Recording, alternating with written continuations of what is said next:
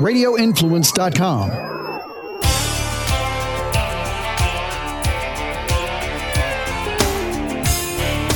On today's Real Animals podcast, I'm going to be joined by my good friend, Captain Lionel James, LionsTailAdventures.com. Great charter fisherman out of the Destin area. Really looking forward to this podcast. I hope you enjoy it. Welcome to another edition of the Real Animals podcast. Joining me today, I have to tell you, one of my new favorite people in the fishing business. I love energy in the fishing industry. And my boy, Captain Lionel James, brings big energy, big smile, big work ethic in the gym. Just everything about my friend here is big. So I'm looking forward to this. Lionel, how are you today, my friend? Yeah, man, I'm doing pretty good, man. It's raining up here. Speaking of the gym, I just left there.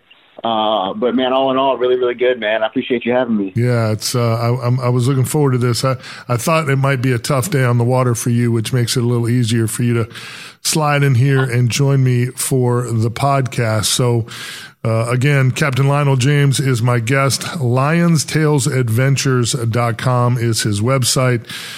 Great charter captain out of the Destin, Florida area. Lots of unique background with you, which I think is kind of where we need to start. I like to dive into these and kind of figure out how did, Lionel James become Captain Lionel James, with your, I know you spent a lot of time in your youth in Anchorage, Alaska. So, how does Lionel make the trek from little Lionel James to, Captain Lionel James in Destin, Florida? So it really all started with my father, my pops. That's the key thing. My dad was a single dad. He raised my sister and myself by himself.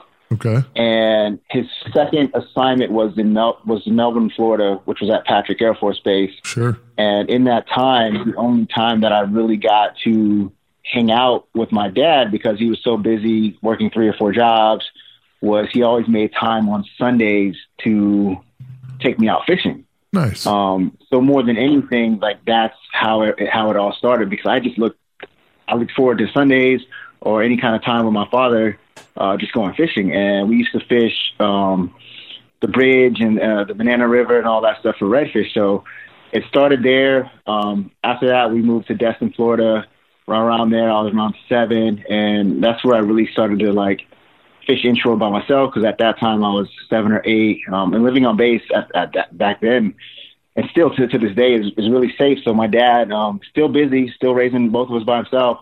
I had to figure it out on my own really quickly. Right. So if I wanted to go fishing after school, my dad was working, so had to figure it out. Taught myself.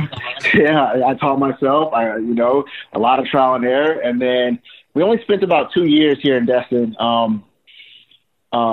Then we quickly moved to Anchorage, Alaska. And when we got to, funny story about Anchorage, Alaska, we left Florida in the middle of November. I had never seen mountains, snow, moose, or anything like that. So imagine at 9, 10 years old, you drive 5,000 miles from one end of the U.S. to the very opposite end. Wow. And you're seeing snow and all that stuff for the first time. So Alaska was the first time I ever ice fished. Alaska is when I picked up a fly rod. And Alaska is kind of really when I really discovered, I really love to do this, because, I was out by myself, I was around nature, and that never, even though you're fishing around bears and moose at all that time, I never felt uncomfortable. So it was just kind of a natural thing. So, and I'm guessing that's where, and I have in my notes here, because I want to kind of talk about that too, and you just kind of touched on it. So that's where your passion for fly fishing started, I'm assuming. Correct. When I got to Alaska, it was in the middle of winter, so the only option we had was was ice fishing. And I saw these guys in waders fly fishing these rivers and stuff, and I didn't really understand it. So the spring, the winter, I just did a lot of research, and I would ask a lot of questions. I would just talk to guys. So in the spring, in the summertime, when these salmon would make these runs, you would see all these guys fly fishing. And I just thought it was really, it was pretty, it was an art, and it looked challenging. So since I was a kid, I've always just wanted to be challenged. And that's when I kind of picked it up. And you had salmon, all different kind of species. You had rainbow trout. You had grayling. I don't know if you've ever seen a grayling, but it's a pretty fish. And really, and then the other thing is too is like when you say you're going fishing, a lot of your friends want to go with you. And I've always been kind of a loner. So I would always say I'm fly fishing, and they were like, I have no idea what that is. So they would pass, and I would be able to come on myself. Now, how can you say you're kind of a loner, and then now every day you go fishing, you take people with you? How does that work? I guess it's a good balance because I do love being around people, and I do love talking to people and hearing people's stories and sharing my stories.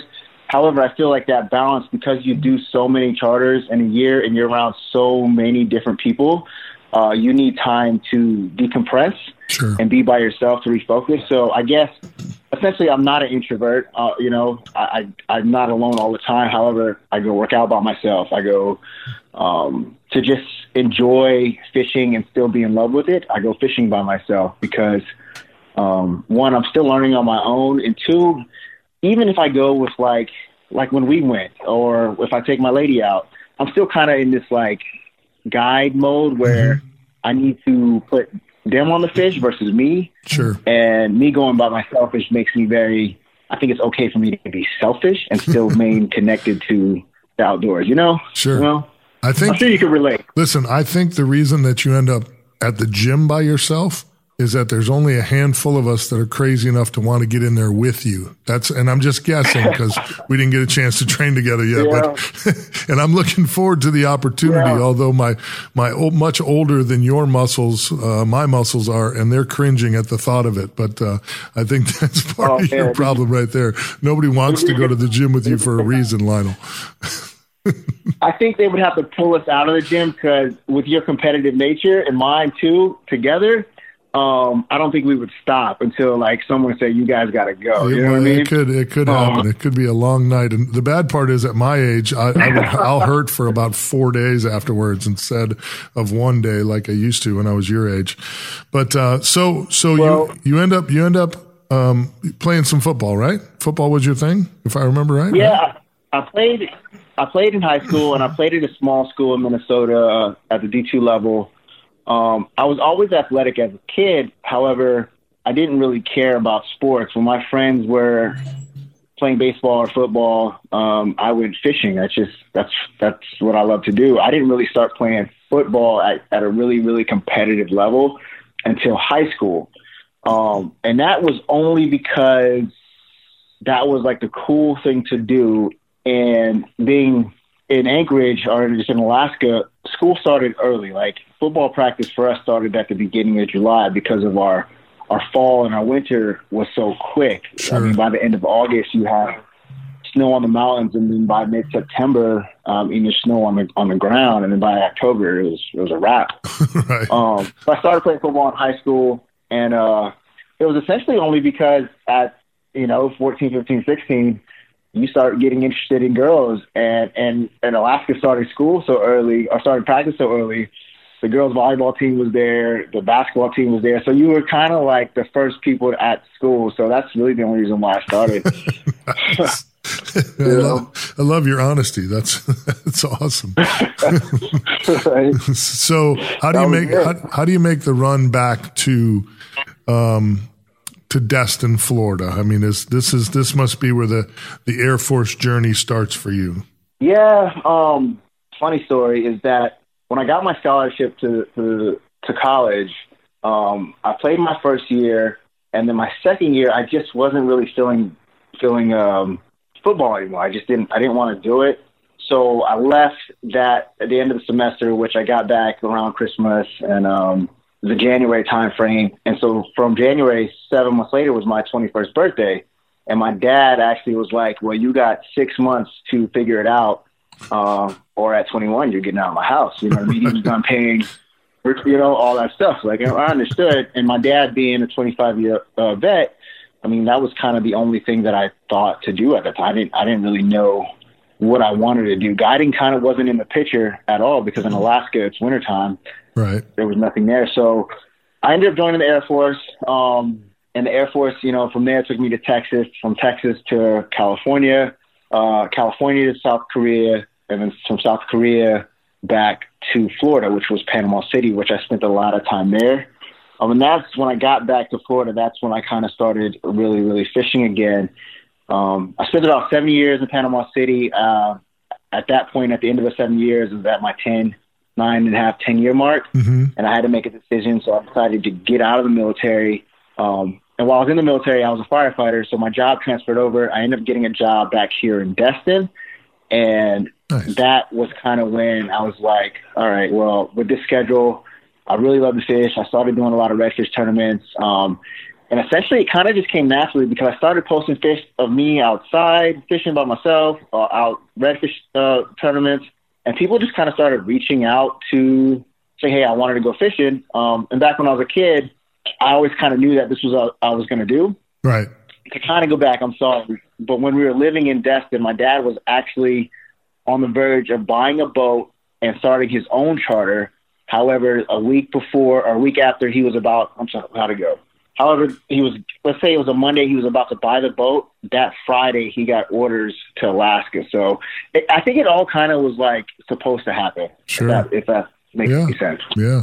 Yeah. I think the good Lord has a plan for all of us, and takes us down certain paths and certain journeys. And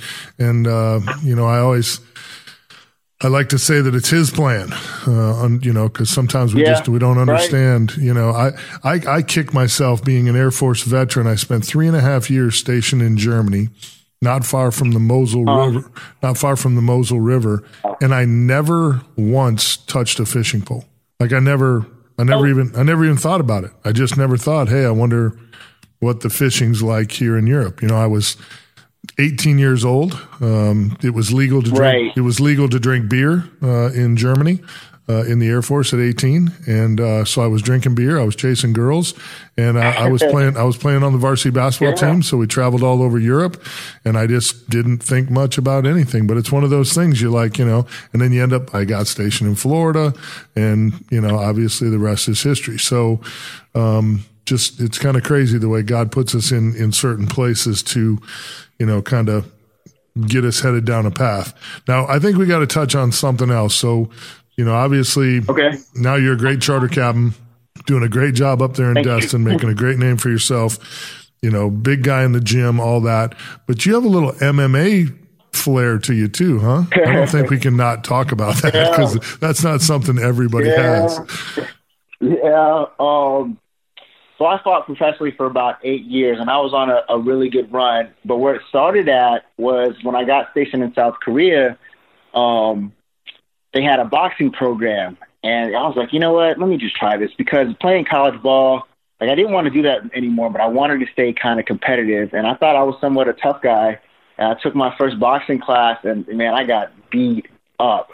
However, from that day, I just stayed with it because I was only there for a year. I stayed with it, and we ended up doing this boxing tournament at the capital of South Korea, which is Seoul. And it was Air Force versus Army. Now, if you're in the Air Force, you in the military at any moment of your life or been around guys in the military, there's kind of this stigmata that Air Force guys weren't tough or anything like that. Sure. So I looked forward to fighting the Army guys, right? Because the Army guys and the Marine guys and all that stuff, it's just a funny joke and banter that goes back and forth with each branch of service. So I stepped in the ring and I beat this dude. I knocked him out in about 45 seconds. Shortly after that, I came back to Florida, and there was really no boxing program in MMA. I think this was 2006-07.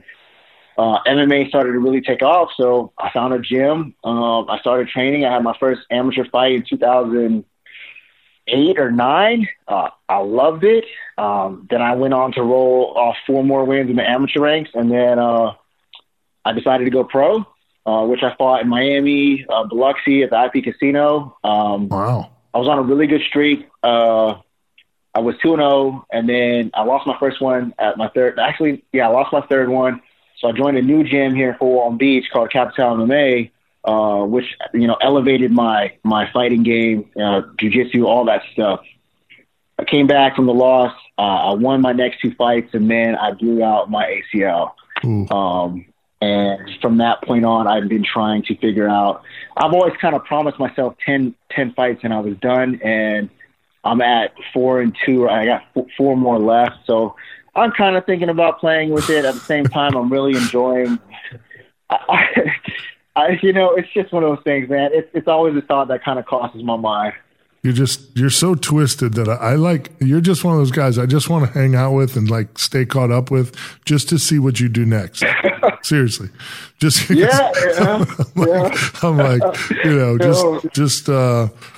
again, big energy, big smile, big happy guy, just very entertaining to me. So let's talk Destin, Florida. So for those people catching the podcast here, I made my first trip up to Destin here just a couple of months ago to film with Lionel. Ever since I met Lionel and I met several years ago at the ICAST convention, big fishing convention that used to happen in Vegas, and now it's been happening for several years in Orlando. And Lionel and I met there, and I just loved his energy. He just got this draw to him. If you go to Lionel's website, lionstailadventures.com, you'll see his big smile. You'll kind of feel the energy. There's a lot of social media posts right now. My new website, which should be up and live by the time this comes out, there's a lot of pictures of Lionel on there, and you can kind of feel his energy. So we made the trip up to Destin to fish with him, and I was absolutely blown away. And I talked about this a bunch on the radio here several different times at the beauty of Destin. I was blown away at how beautiful the water is, how clean it was. I think we could have done it at a little warmer time. That would have been good because it was a little cold. But I mean, it was really a beautiful place, and we kind of caught it, off season, if you will, because it wasn't like it was spring break. So it wasn't run over with people, and it wasn't in the middle of summer when everybody up north is, dashing for the Florida beaches. So it was quiet. It was calm. It was beautiful. We didn't have a lot of fishing pressure around us. Just a really, really neat place. And I totally understood why you would call that home and why you would guide, choose to guide there. What's the best time of year for you guys? If you had to say, let's say I just called you up on the phone and I said, Lionel, I want to come to Destin and I want to fish. It's on my bucket list. When should I be there? When should I look to book with you? What would be the months you would say, hey, these are the months you need to look at? Well, Destin is kind of unique in its own because Destin kind of has seasons of fish. So if you don't want to be cold and you want a good time, anytime between May and October, that's when the weather is pretty predictable. It's pretty warm, and you have a variety of fish coming through. Sure. We have a great tarpon run from May to about end of August. The beach redfish, they're always here. However, during that time, we got to start pretty early because you also get a lot of pressure from other boats and other captains. Right. And that was the great thing about you coming up here in the wintertime. We had a school of fish to ourselves, which was pretty insane. Yeah, for a whole day. As we get later on into the summertime, we have a snapper season, and with any kind of artificial or natural reef, you have all kind of different fish on there. So whether it's you want to tackle a tarpon, redfish, a fly fish for bonitas, from that May to the end of October is really good time. March and April is a really good time as well. It's just kind of like spotty with the weather. We have a great sheep's head run that comes through. And then, if you don't want to deal with the crowds, our wintertime is great. For sight fishing redfish, we got a great flounder migration that we kind of target in the wintertime. And then we have skinny water sight fishing for redfish in our bay. So definitely a really, really unique place. And selfishly, I hope it kind of stays undiscovered, I hear you. Yeah. There's no doubt. That's one of the things I thought was so interesting. One of the topics I brought up was I was talking about Destin I was absolutely blown away at how beautiful and clean the water is. But if you look, absolutely, as you look around, we fished miles and miles of beach on my trip there with you, and there wasn't any skyline. There was no big city. There was no, there's no major port right there. They're just, and again, as close as you guys are to the Mississippi River dumping, I was just in shock that, just in the distance between you and the Mississippi, and I don't know how many miles that is, but it's not that far. And to have that water at Destin, you know, we were in 20 foot of water out on the beach, and you could look down on the bottom and count blades of grass and see things on the bottom in 20 foot of water. You can't do that. You can't do that in Tampa, and we're a lot further away from the Mississippi than you are. You know, I think it has something to do with the current here. I'm not fully sure. I've been trying to figure that out myself and read about it. But I think it just has something to way what I've heard, and don't quote me on this, is the Appalachian Mountains went way back in the day, and then just how the current runs through this part of the Gulf, because we're not far from the drop-off. Sure. Essentially, if you wanted to go catch red snapper, we only have to go at some places a half mile is some of the places that I start right outside the pass. So it's just perfectly situated. The water starts to turn a little darker as you get past Orange Beach, which is about 65 miles to our west. And then that's when you start to get into Mississippi and all that stuff, and it starts to change. And then you have Pensacola to about, and Mexico Beach is really pretty. Port St. Joe and Appalachia are really pretty areas. So this whole area, you'll have clear beaches and clear waters too. So, yeah. Yeah, it's a neat place. There's no doubt about it. It's a place I'll be back to for sure. I thought it was, you know, because of all the artificial reefs and the stuff that they've done up there, you know, obviously the fishing we did on the beach, the big redfish that we caught were epic. I mean, just incredible sight fishing, monster schools, pompano on the beach, you know, the artificial reefs being so close to shore. What's that? Yeah. Yeah. I forgot we caught a couple of pompano. Yeah, we caught pompano too. I mean, it was just really, you know, and the clarity of the water to me makes that such a special place, because, you know, I love to sight fish, and to be able to, you know, sight fish from such great distance on the beach is incredible. You know, we could see fish a long ways away. Just really, it's a special opportunity for those people, again, that love to sight fish. What are some things, Lionel, you know, I like to try to pick your brain. You know, you're a guy who makes a living on the water, doing what a lot of people dream about doing. What are some things as far as a couple of tips that you would give to people that just, you know, Saturday, Sunday, maybe they're off on a Monday, they want to go catch some fish? What are some things that you've learned in your time as a captain that we can, you know, kind of roll over to some of our listeners as some things that might help them catch a few more fish? As cliche as it might sound, just get off the beaten path, you know, try to find that first. And as we went fishing, my main focus was to get away from the condos. And the main reason why I think fish need to be given the credit about their smarts and their brains, because you don't find fish in this area close to the condos. And I think that's because at any point of the year, there's always people swimming around them, you know? So I guess that's the first things first, is when you're Googling mapping someone, find like, if you think point A looks kind of like, well, a lot of people will fish here, well, let's go to point Z and so on and so forth, you know? Right. And I guess second would be just to lighten it down, like very minimal. I don't think we used a lot of anything extravagant when we were out fishing together. Right. You know? Well, and I thought something else that you did that was really interesting was, you know, going to an area, you know, we worked one way, one direction, really hard, never really saw some fish, never really saw what we wanted to do. And then your ability to just kind of flip the script and say, you know what, it's a long run, but we're going to make this run. And I, you know, based on my intel and based on my instincts and all those things, you know, your ability to think outside the box and just say, you know what, we're going to make a long run. We're going to go for it. I thought that was really, really huge. But, and I believe it's because, you know, in doing the podcasts and the fishing conversations and all the stuff I get to do, it always seems to me that the guys that pay attention to the details seem to have the best luck.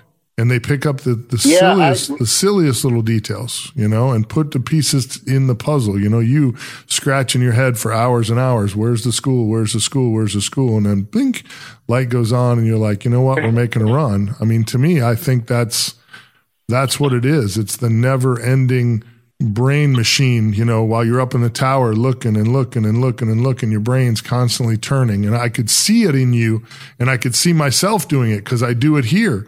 You have 2, 3, 4 hours on the water where you're just absolutely sucking it up. And your clients are looking at you like, hey, can you find us some fish? And your brain just never really stops working. Your brain's just constantly going like, okay, what's the piece of this puzzle that I'm missing? And the ability to be able to pick those things and put them into the puzzle, I think, is the difference between the really, really successful guides that get to do it for a long time and those guys that are just taking people for boat rides.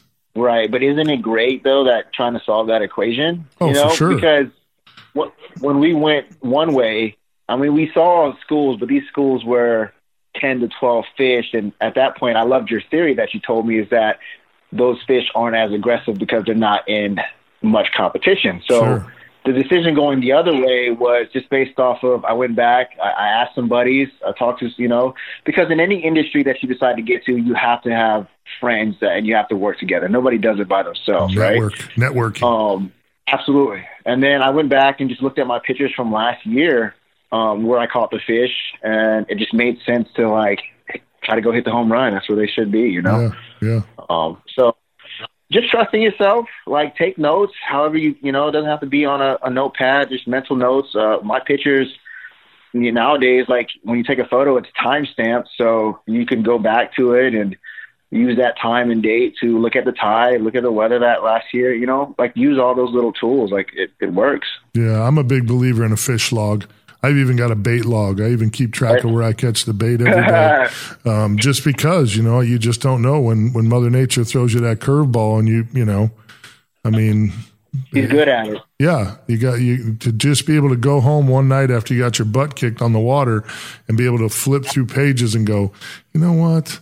Everything's right. They should be here. And I haven't looked at that in a while. I'm going to go there tomorrow. And I can't tell you how many times that those the fish logs have saved me where I was like, whew, I'm going to look like a genius today. And all I did was go home and flip some pages on the old notepad just to kind of, jog my memory. We spend so much time on the water.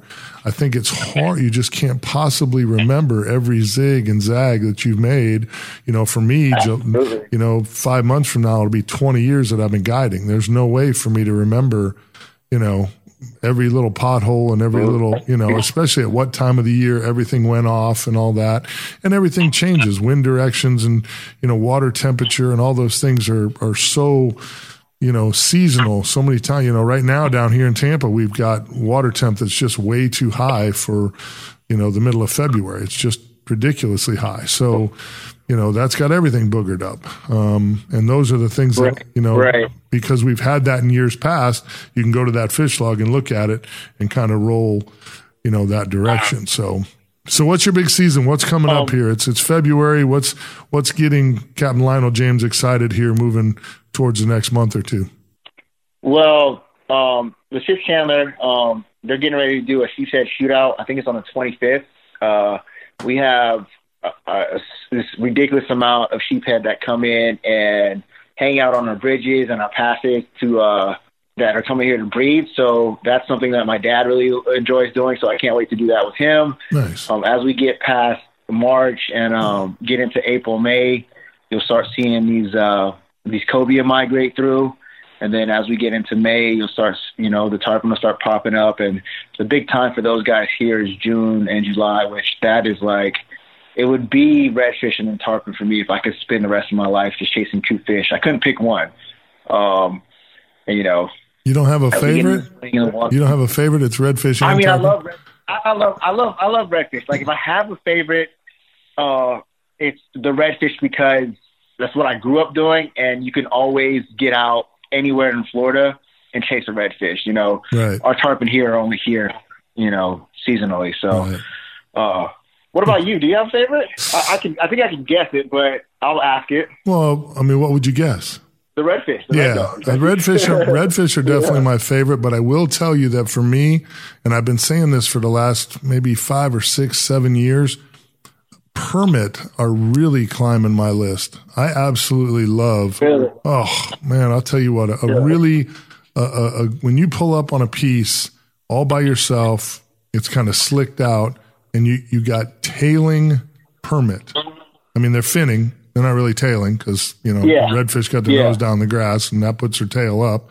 And these, they just get their fins up above, and it looks the couple of times I've been out there and I've seen them actually finning, and you can actually sight fish them, it's epic. Right. I mean, absolutely unbelievable. And because they're, built like a jack and they got that big old,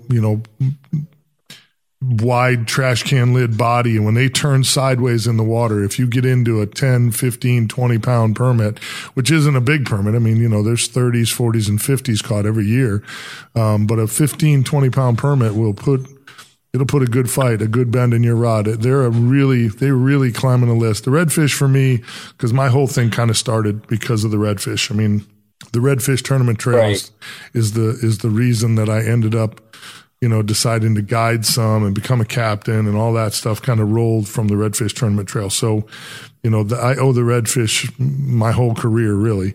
And I love catching redfish. They're just so much fun. They dig and they fight. Yeah, they have such heart. Those big, beautiful fish we caught up there on the beach with you, absolutely incredible. Yeah, it was just incredible. So we caught one. I think we caught one that had a couple of moors on it, which that was like only the second or third time I've seen that. That's how big those fish were. That was pretty insane. We had some really big fish. Yeah, it's gonna be a great episode. Looking forward to that episode dropping here in season 14 of Reel Animals. Captain Lionel James, absolutely a pleasure talking to you today. Thank you so much for spending a little time with us on the podcast. We appreciate you. Like I said in the open there, one of my new favorite people in the fishing business. Just keep your energy high, my man. Keep that big smile smiling. I love everything you're doing, and appreciate you being a part of the Reel Animals family. Absolutely. Mike, whatever you need from me, let me know. I'm always here, and we'll try to get you back up here in the summertime. All right? Talk me into it, my friend. Be good, and we'll talk soon. Yes, sir. I hope you guys enjoyed that podcast. What a blast. Captain Lionel James, just a great young charter captain up there in the Destin area. You got to check this kid out. If you haven't been up there to the Destin area and done some fishing, I highly recommend you check it out. The Reel Animals podcasts are available on Apple Podcasts, Stitcher, TuneIn, Google Play, and RITampaBay.com. Please remember to subscribe, rate, and review. We try to drop new episodes each and every Tuesday. And remember that the Reel Animals podcasts are presented by Contender Boats.